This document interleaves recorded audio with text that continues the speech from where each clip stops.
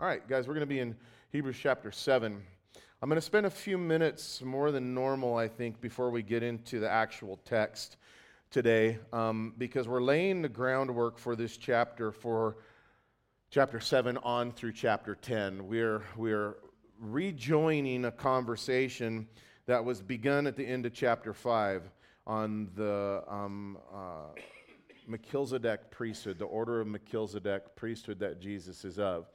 And if you remember the author of the book of Hebrews at the end of chapter 5, he's continuing on with the superiority of Jesus Christ. He's saying Jesus is more superior than angels and more superior than Abraham and Moses, and on and on and on, these core things, these fundamental things that were very important and esteemed in the Jewish faith as these young, immature Hebrew believers who had not advanced spiritually in growth were being tempted and buying into some false teaching that was leading them away from Christianity.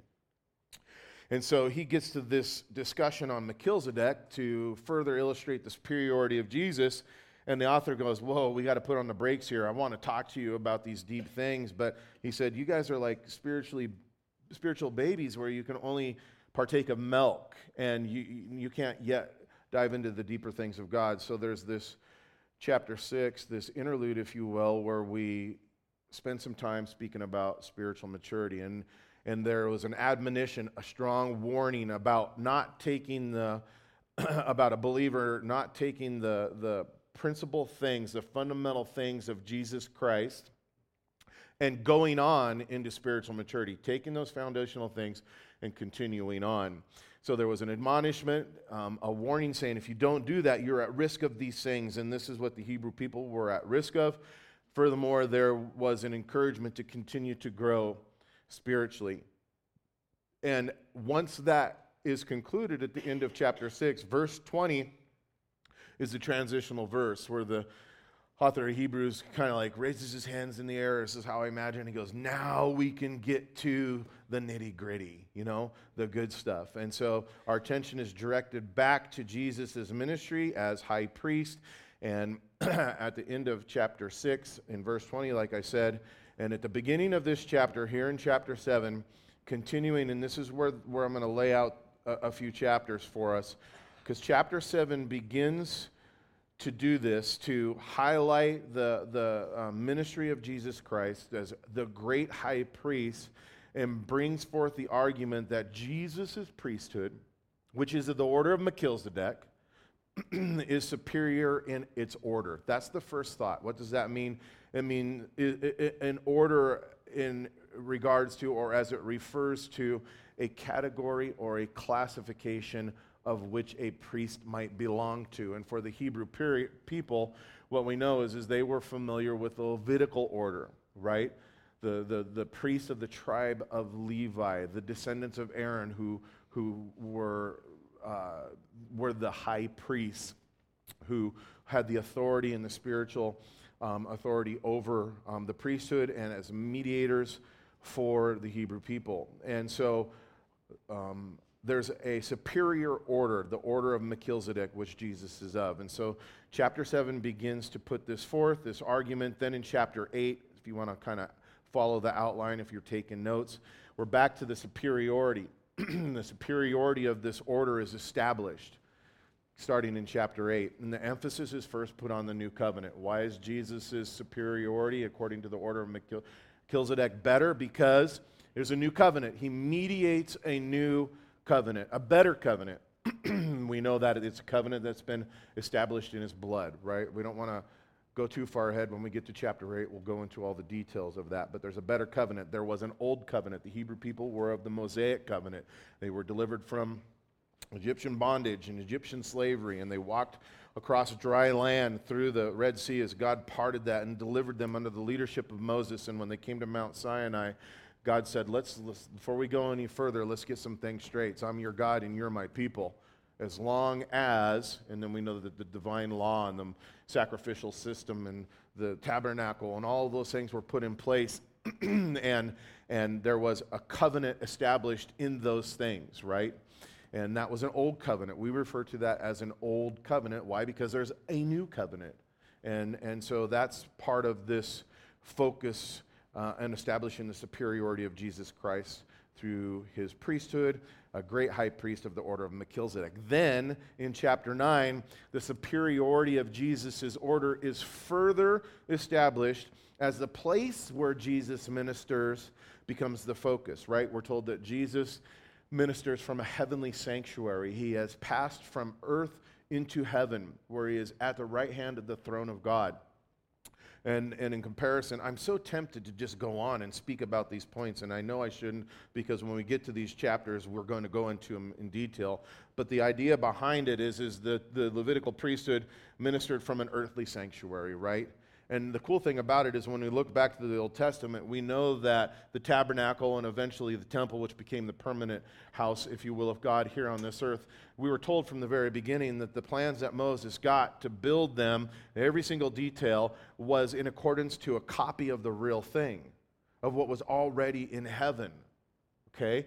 And so what was here on earth was just a copy. And so the earthly sanctuary, which the priest ministered to, is lacking because it's just a copy. It's not the real thing. Jesus ministers in the real sanctuary, the heavenly sanctuary, and it's better than the earthly sanctuary. And then in chapter 10, it concludes this discussion and making the argument for the superiority of the Melchizedek priesthood, of which Jesus Christ is, by contending that Jesus, our high priest, is greater or superior ultimately because he offers a better sacrifice.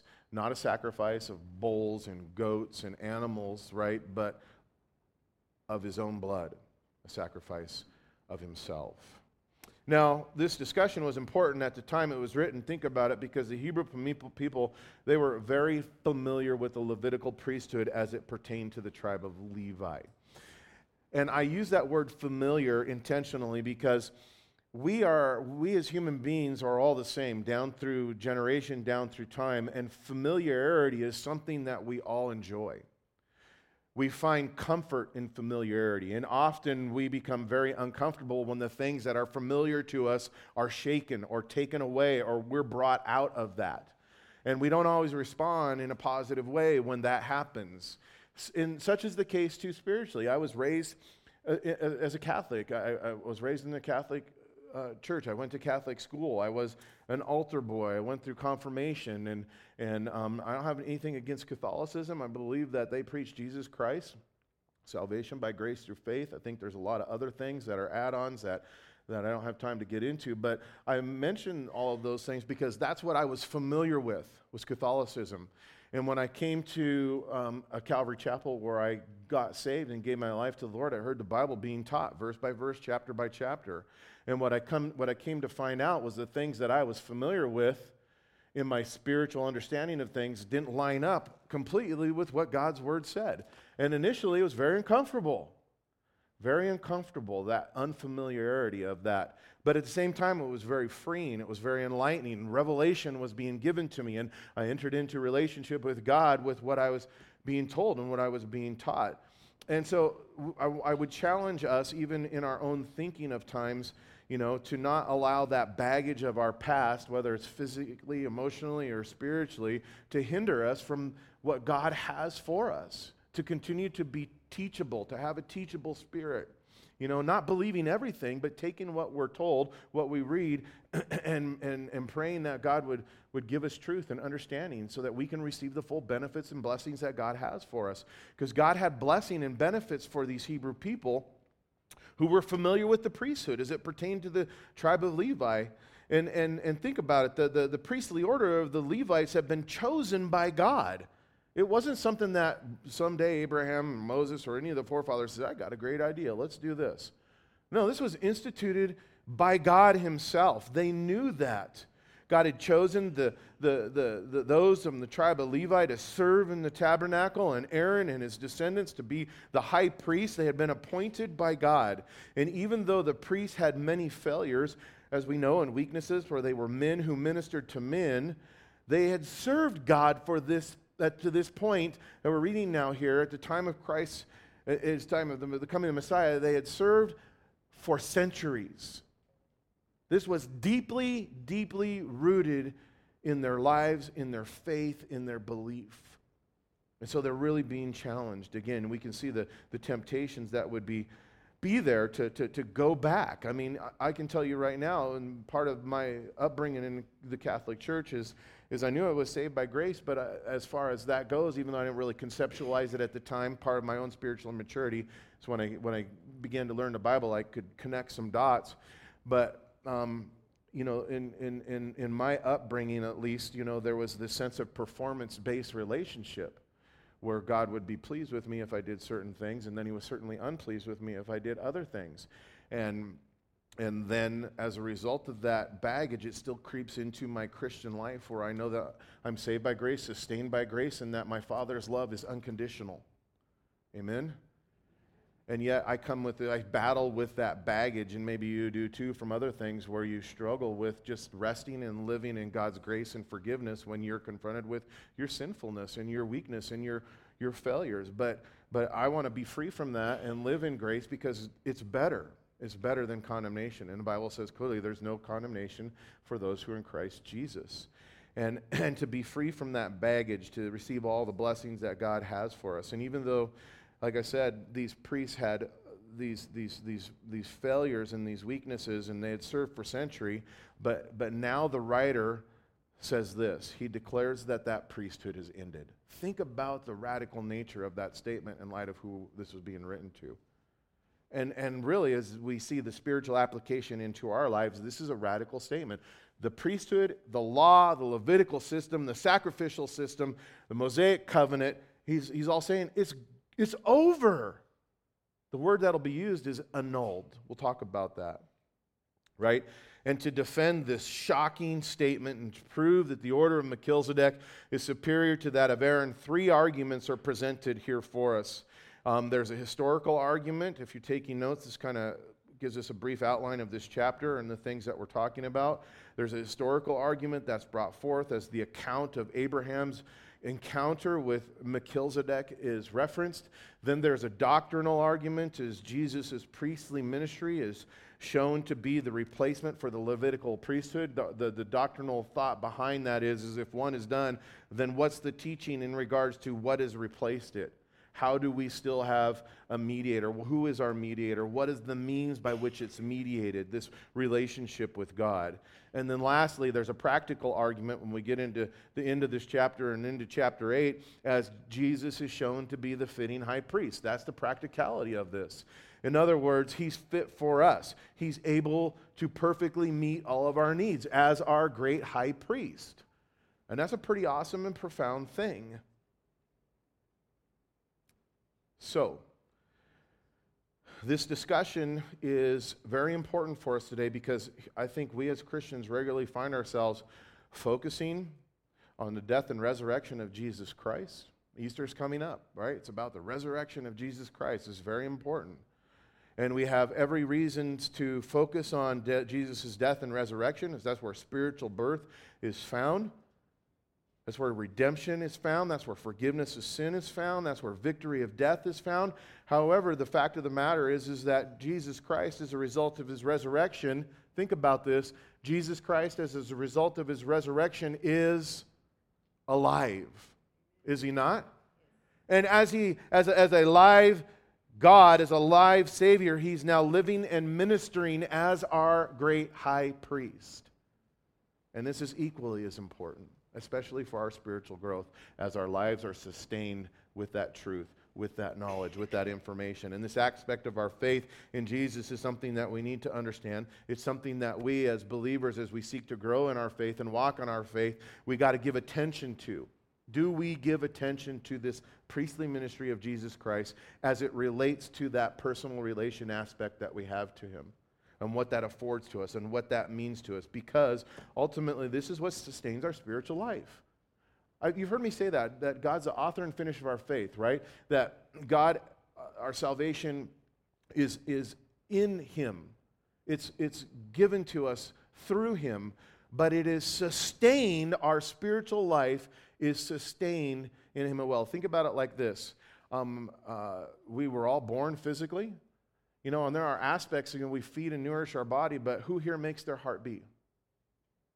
Who here makes your lungs breathe? These are things that are controlled by a divine God, where one day he will say, okay, That's enough heartbeats, that's enough breaths. I'm bringing you home. But he's the author of life. He's the giver of life. He's the taker of life.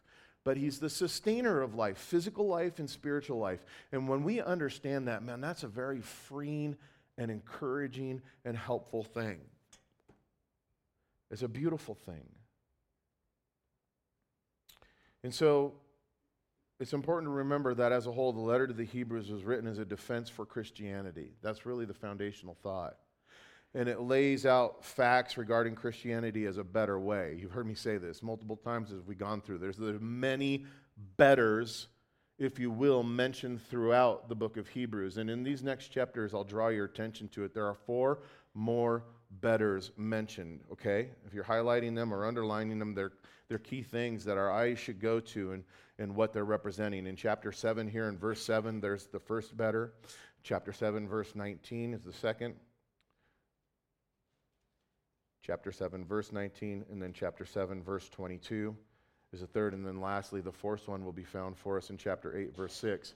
And I point them out because each one of these betters are the result of Jesus being the great high priest of the Most High God, our great high priest of the Most High God. And these betters are what sustain us in our spiritual life, so we'll key into them. With that, let's pray, and then we'll jump into it. Father, I thank you for each person here and those who are watching online. I ask and pray for your blessing upon their lives. Lord, that our eyes and ears and minds and hearts would be open to see and understand and to receive all that you have for us today. And that the knowledge, Lord, would be heavenly wisdom as it is applied to our lives. God, may your grace sustain us. May your grace be upon us. And may we be gracious with each other and those in our lives. And in God's His Son's precious name, Jesus Christ, we pray. Amen. Verse 1. For this Melchizedek, king of Salem, priest of the Most High God, who met Abraham returning from the slaughter of the kings and blessed him, to whom also Abraham gave a tenth part of all, first being translated king of righteousness, and then also king of Salem, meaning king of peace, without father, this Melchizedek, without mother, without genealogy, having neither beginning of days nor end of life, but made like the Son of God, remains a priest continually. Okay, so that we have the historical reference, right? Now consider how great this man was, to whom even the patriarch Abraham gave a tenth of the spoils. And indeed, those who are of the sons of Levi who receive the priesthood have a commandment to receive tithes from the people according to the law. That is, from their brethren, though they have come from the loins of Abraham. But he whose genealogy is not derived from them received tithes from Abraham and blessed him who had the promises. Now, beyond all contradiction, speaking of this encounter and this event and these two men, Abraham and Melchizedek, it says the lesser is blessed by the better. Here mortal men receive tithes, but there he receives them, of whom it is witnessed that he lives, even Levi, who receives tithes, paid tithes through Abraham, so to speak. For he was still in the loins of his father when Melchizedek met him. Now, stop there and we'll make it through the rest here in a little bit. This historical record, the historical record of this event that's discussed here in these first 10 verses is found for us in the book of Genesis, chapter 14, verses 17 through 24. You can go and read it on your own. It's an interesting account. It won't help you unsolve let me just say this. Melchizedek, biblically speaking, is a mysterious individual. There are more unknown about him than what is known, okay?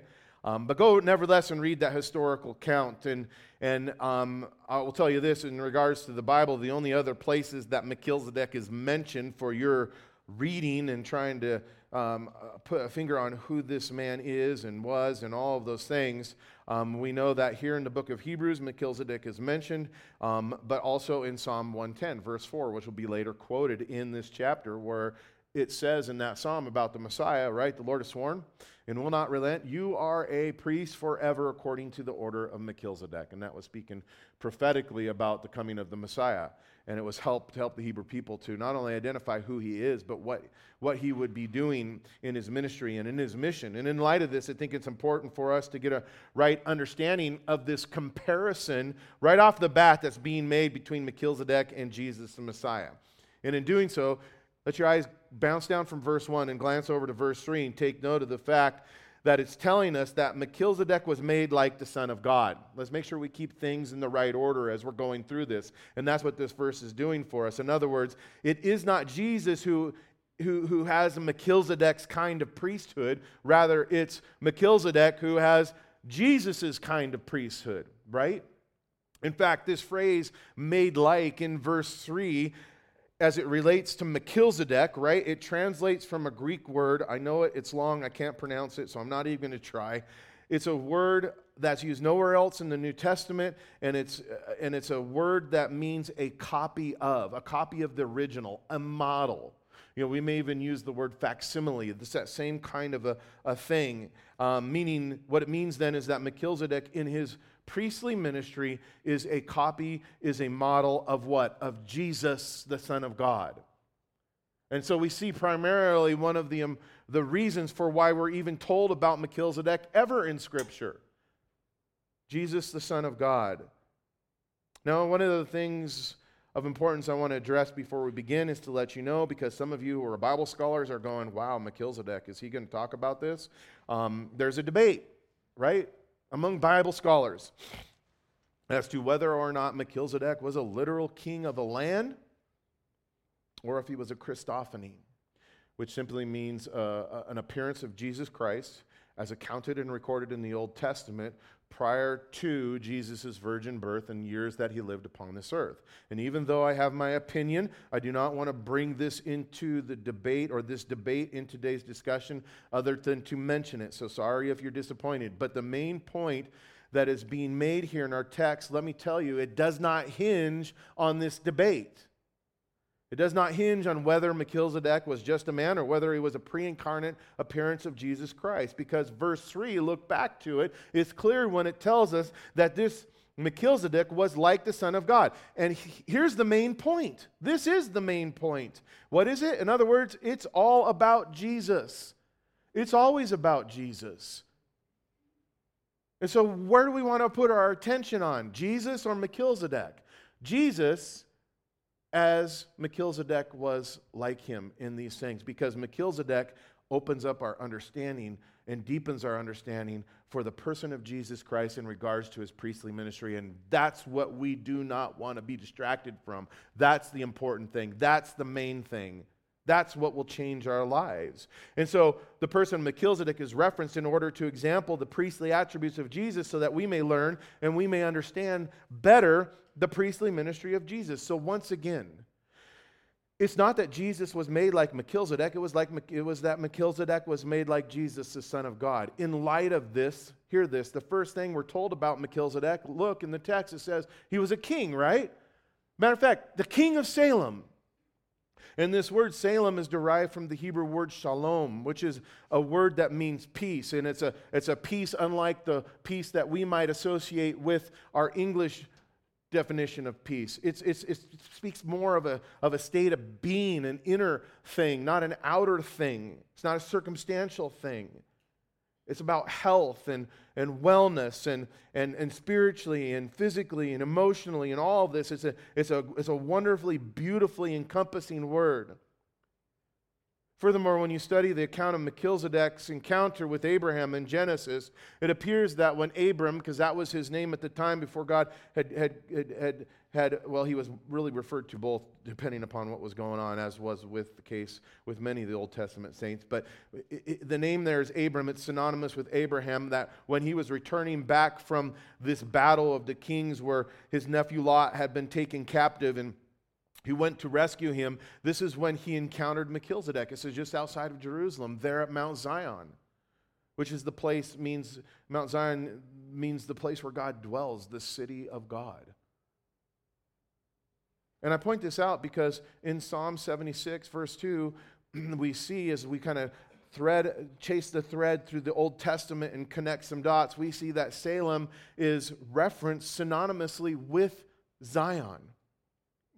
So, if, this is not the debate, don't go there with me, if Melchizedek was in fact a real person, more than that, it appears that in the context of what we're reading here and the dots that we connect, that he was the king of Jerusalem. Yara Shalom, which means teaching of or founding of peace. And I point this out because the fact of the matter is that Melchizedek was like Jesus in that Jesus is the true king of what? King of peace. He's a true king of peace. Melchizedek was a copy to help us understand and see Jesus in his priestly ministry as the king of peace. Listen, he's the Prince of Peace. The prophet Isaiah prophesied about the Messiah in Isaiah chapter 9, verse 6, a passage of scripture that we look at during the Christmas season where it says, "For unto us a child is born, unto us a son is given, and the government will be on his shoulder, and his name will be called Wonderful, Counselor, Mighty God, Everlasting Father, and Prince of Peace." And not only was Melchizedek a king, as we read here, but he's also a priest, right? He's a priest of the Most High God, and the fact of the matter is that any priesthood is and should be evaluated according to the status of the deity of who is being served, which means that Melchizedek must have been of a highly exalted kind of priest, right? His order, his classification. Likewise, Jesus is a king and a priest, the Bible tells us, of the Most High God, El Elyon.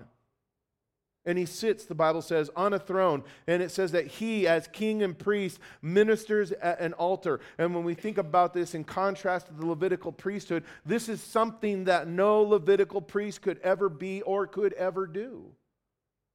In addition to this, verse 2 tells us, look here, that the name Melchizedek translates to mean king of righteousness. Does that not sound familiar? And we know that this is another title that had been prophetically given to Jesus Christ. The prophet Jeremiah, writing the words of God in Jeremiah 23, verses 5 through 6, says this. Speaking of the long-awaited Messiah, the coming of the Messiah, "Behold, the days are coming, says the Lord, that I will rise to David a branch of righteousness. A king shall reign and prosper, and execute judgment and righteousness in the earth. In his days Judah will be saved, and Israel will dwell safely. Now this is his name by which he will be called, the Lord our righteousness." This is who Jesus is. Think about that. And in light of this, it's worth pointing out that righteousness and peace are often found together in Scripture because true peace can only be experienced on the basis of righteousness. And if we want to enjoy peace with God, be at peace with God, or be brought into peace with God, we must, the Bible says, there is no other way. According to Romans chapter 5, we must be justified. What does that mean? Declared righteous by faith. That's what the Bible says.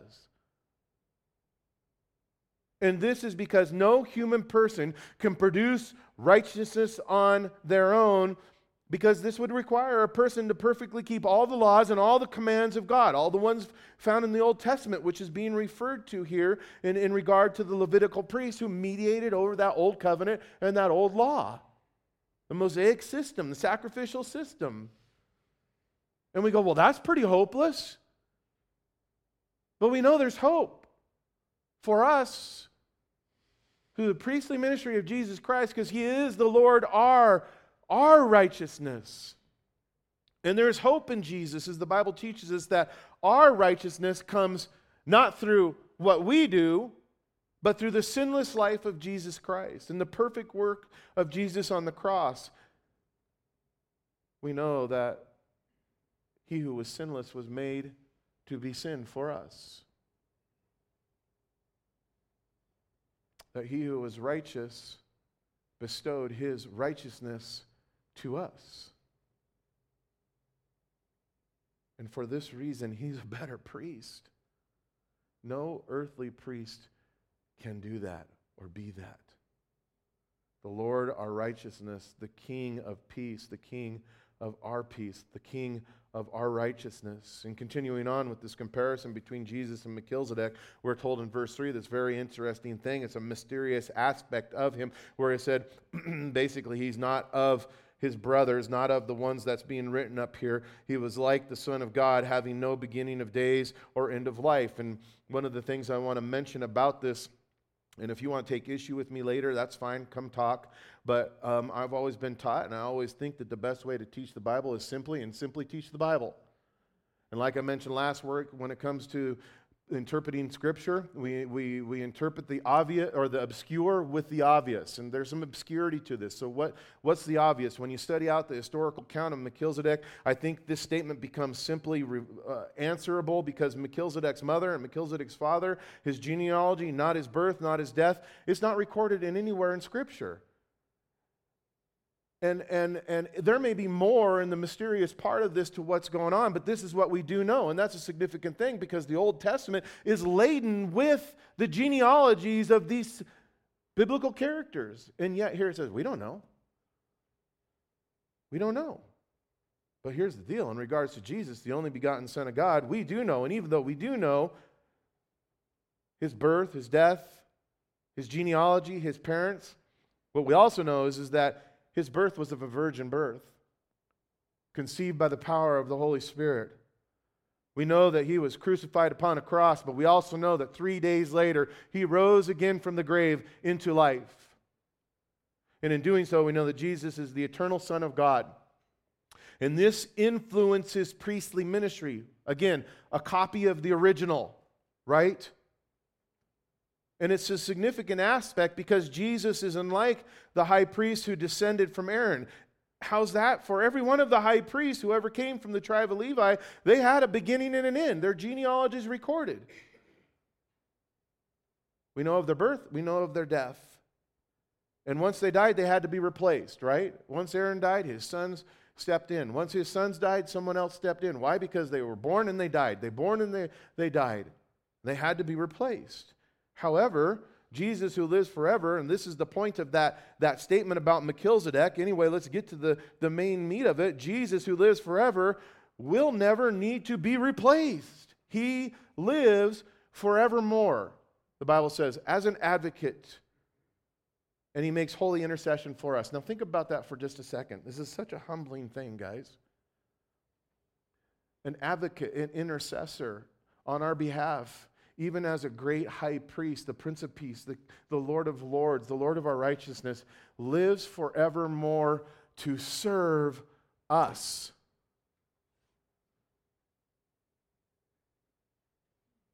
That's humbling.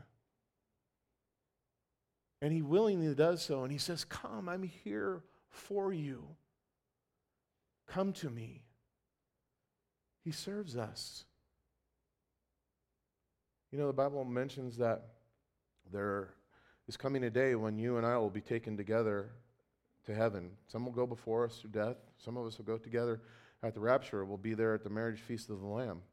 And Jesus will know him, and he'll have the holes, his scars will be there of his crucifixion.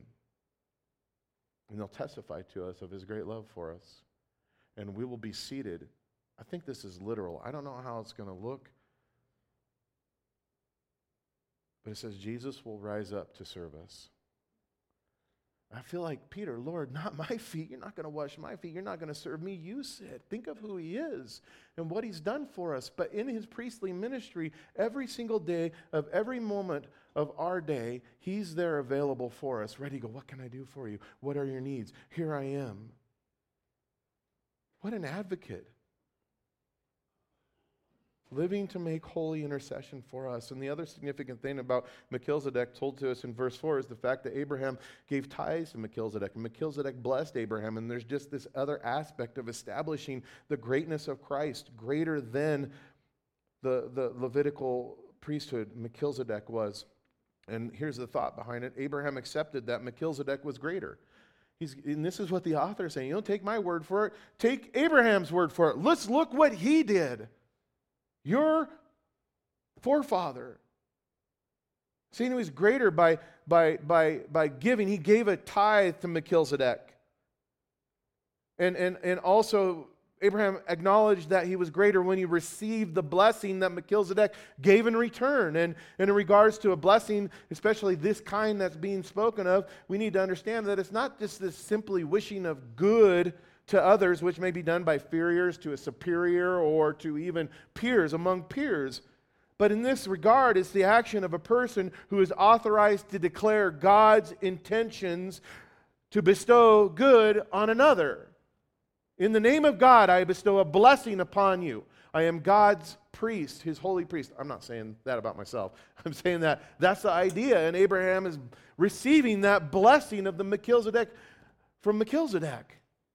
And both of these are important to take note of because they establish the fact that Melchizedek was greater, or as verse 7 points out, the better, right? And Abraham and his descendants, including Levi, are the lesser. Therefore, Jesus, here's where it all comes down to. Jesus, who has become the great high priest according to the order of Melchizedek, is better than those who are of the order of Levi. And this is because Jesus being the greater one, Jesus being the greater is the one who blesses us. Jesus being the greater is the one who now blesses us. And the fact of the matter is that being blessed by Jesus is one of the things that helps to sustain our spiritual life while we live here on this earth. And I would ask this rhetorically, how can your lives be sustained spiritually if Jesus isn't the one blessing it? Any answers? There is none. Think about it like this. The psalmist said this in Psalm 27, verse 13. He said, I would have lost heart unless I had believed that I'd seen the goodness, the blessing of the Lord in the land of the living. And that's true. We will lose heart. We will lose hope. We will have no sustaining of our spiritual life that is not for the ministry, the priestly ministry of Jesus Christ, who says, I have the power, I have the authority of God to speak God's intention, God's blessing, which is good upon and into your lives. And as we continue on with this historical account, or as we continue on with this historical argument involving Melchizedek, now it transitions into the doctrinal, and this is where we see the second and the third better. They're given to further illustrate the superiority of the high priest ministry of Jesus, and these other betters. So we have the better blessing that's attached to it, but we also have a better hope by which we draw near to God.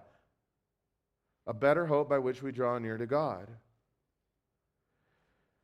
And we have a guarantee, guys, of a better covenant. And these two additional betters, they highlight this need even more so, I think, for a new priesthood. And they also help us to sustain our spiritual life. And so in verse 11, it says, therefore, because of all this, why therefore, here's a question, if perfection were through the Levitical priesthood, for under it the people received the law, what further need was there that another priest should arise according to the order of Melchizedek and not be called according to the order of Aaron?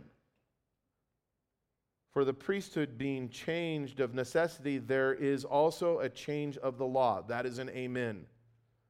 For he of whom these things are spoken belongs to another tribe, from which no man has officiated at the altar. For it is evident that our Lord arose from the tribe of Judah, of which tribe Moses spoke nothing concerning the priesthood.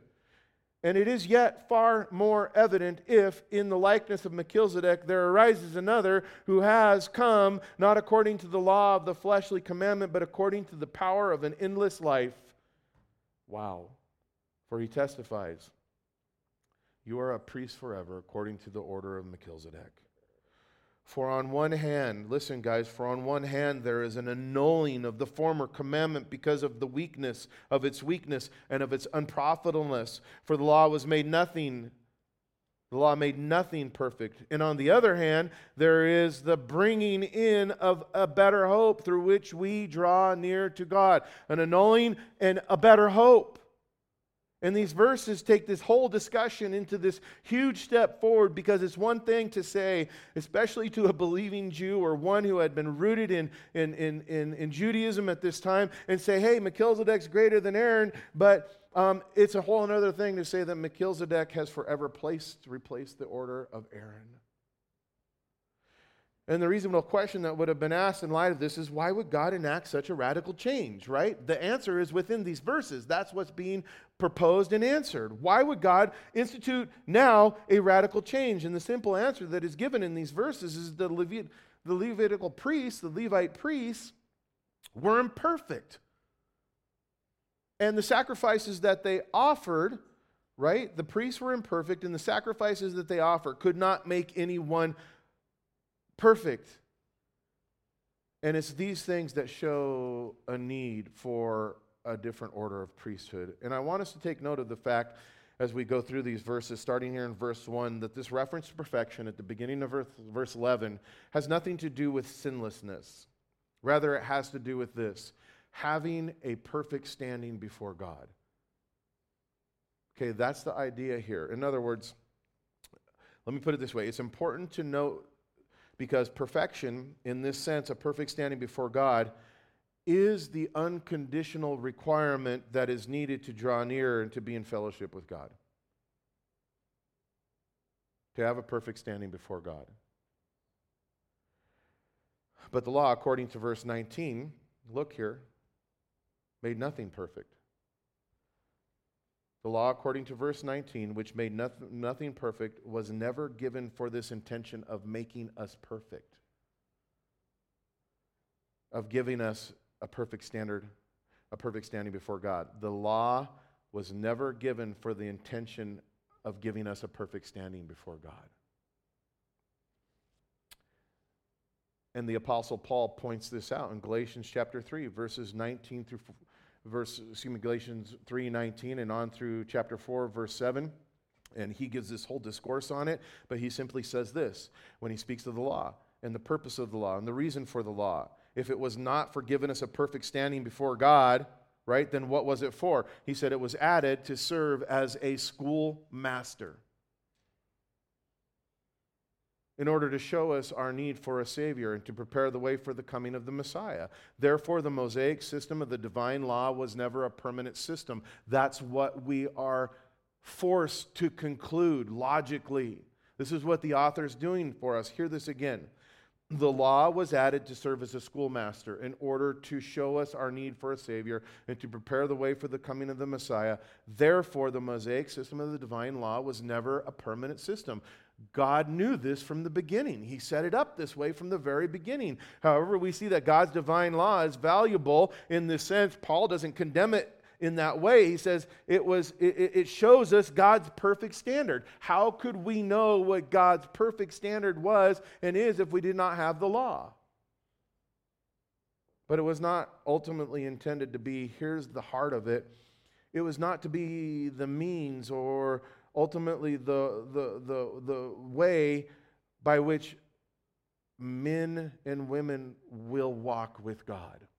Why would that never happen? Why was it never intended to be that? Because it doesn't give us a perfect standing before God. And we can't have fellowship with God. We can't walk with God without having a perfect standing before Him. And God's divine law provides the expert diagnosis of our sin problem. You look at the law, you go, I'm a sinner. I'm in trouble. There was one man one time who I had the opportunity of leading to the Lord, and he had gotten in trouble with the law, the law, and he started to read his Bible. You know where he started? I told him, start in the book of John. Well, he didn't. He started in the book of Leviticus. And about 3 weeks into it, he called me and he said, I'm in trouble. I'm in trouble. And the book of Leviticus lays out the law, God's law. And he saw himself as in the mirror of the book of Leviticus, and you go read it, but he was convicted and cut to the heart. His sin problem was diagnosed. And he called me, and it was basically, what must I do to be saved? There's no hope for me.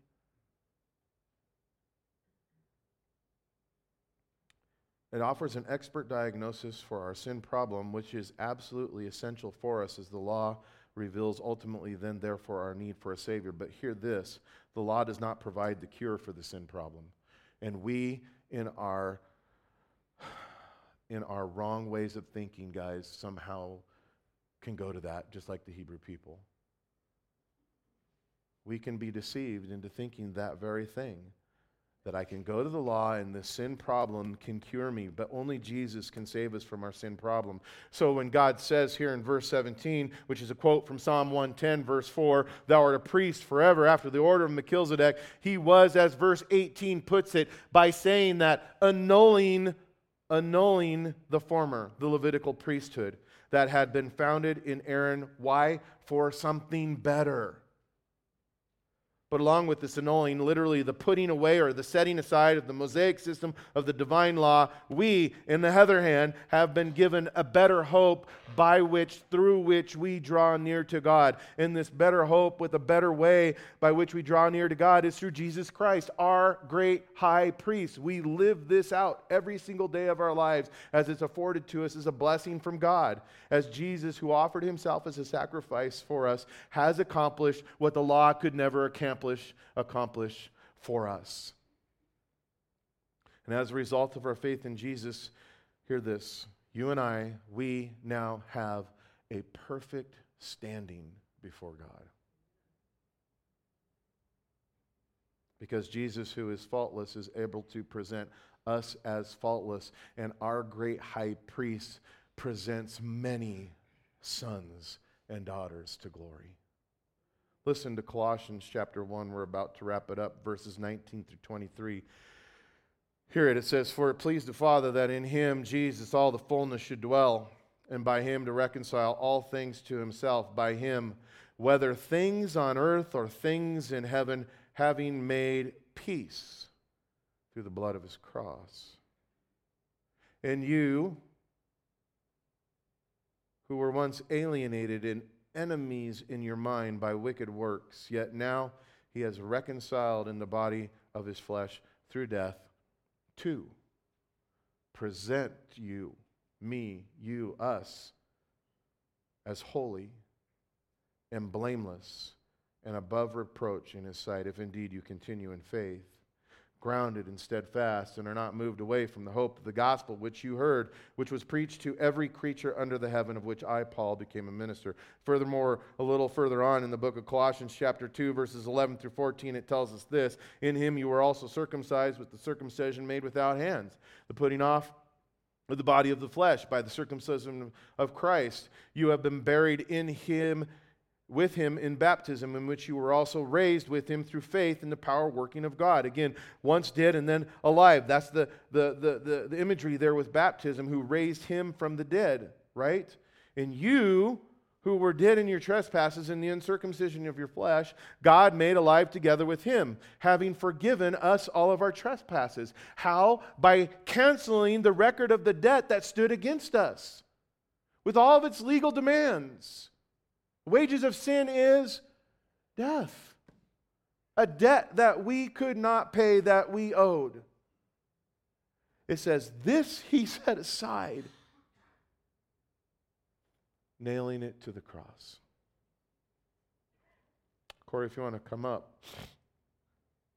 Listen, since we have a better hope in Jesus through which we draw near to God, we are wrong to go back to building our Christian walk on the law or on any other work apart from the work of Jesus Christ.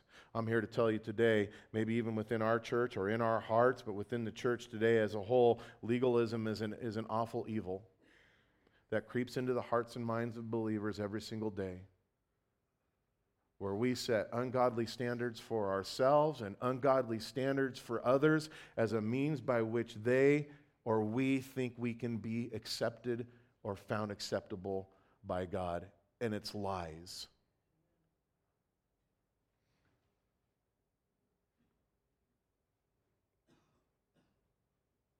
Therefore, we acknowledge that the law is annulled. Do we agree? Do we agree?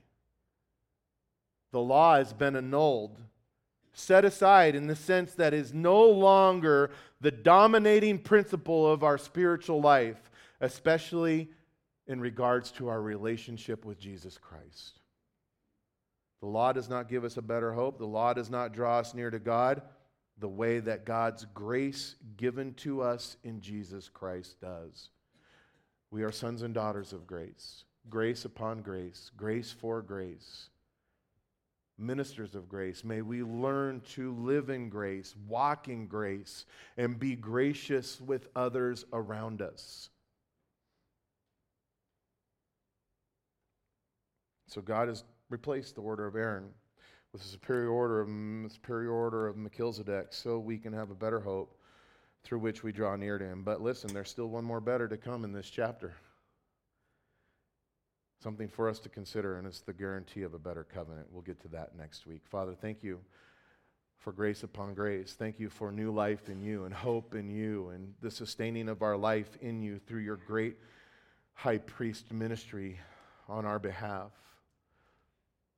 Lord, if you stand there in heaven before God the Father, waiting continually to serve us, to minister on our behalf, Lord, may we not be so proud as to not come. May we not be so deceived or rebellious, Lord, to think that there's something better than you waiting for us.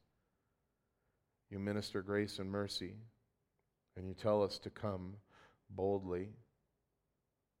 And Lord, in the areas of our life where we turn to something other than you, Lord, we're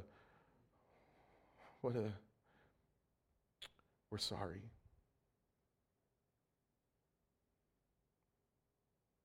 And I pray that you would forgive me and you would forgive us who have called out for that same forgiveness today. And Lord, we run into your loving arms. We pray these things in Jesus' name. Amen.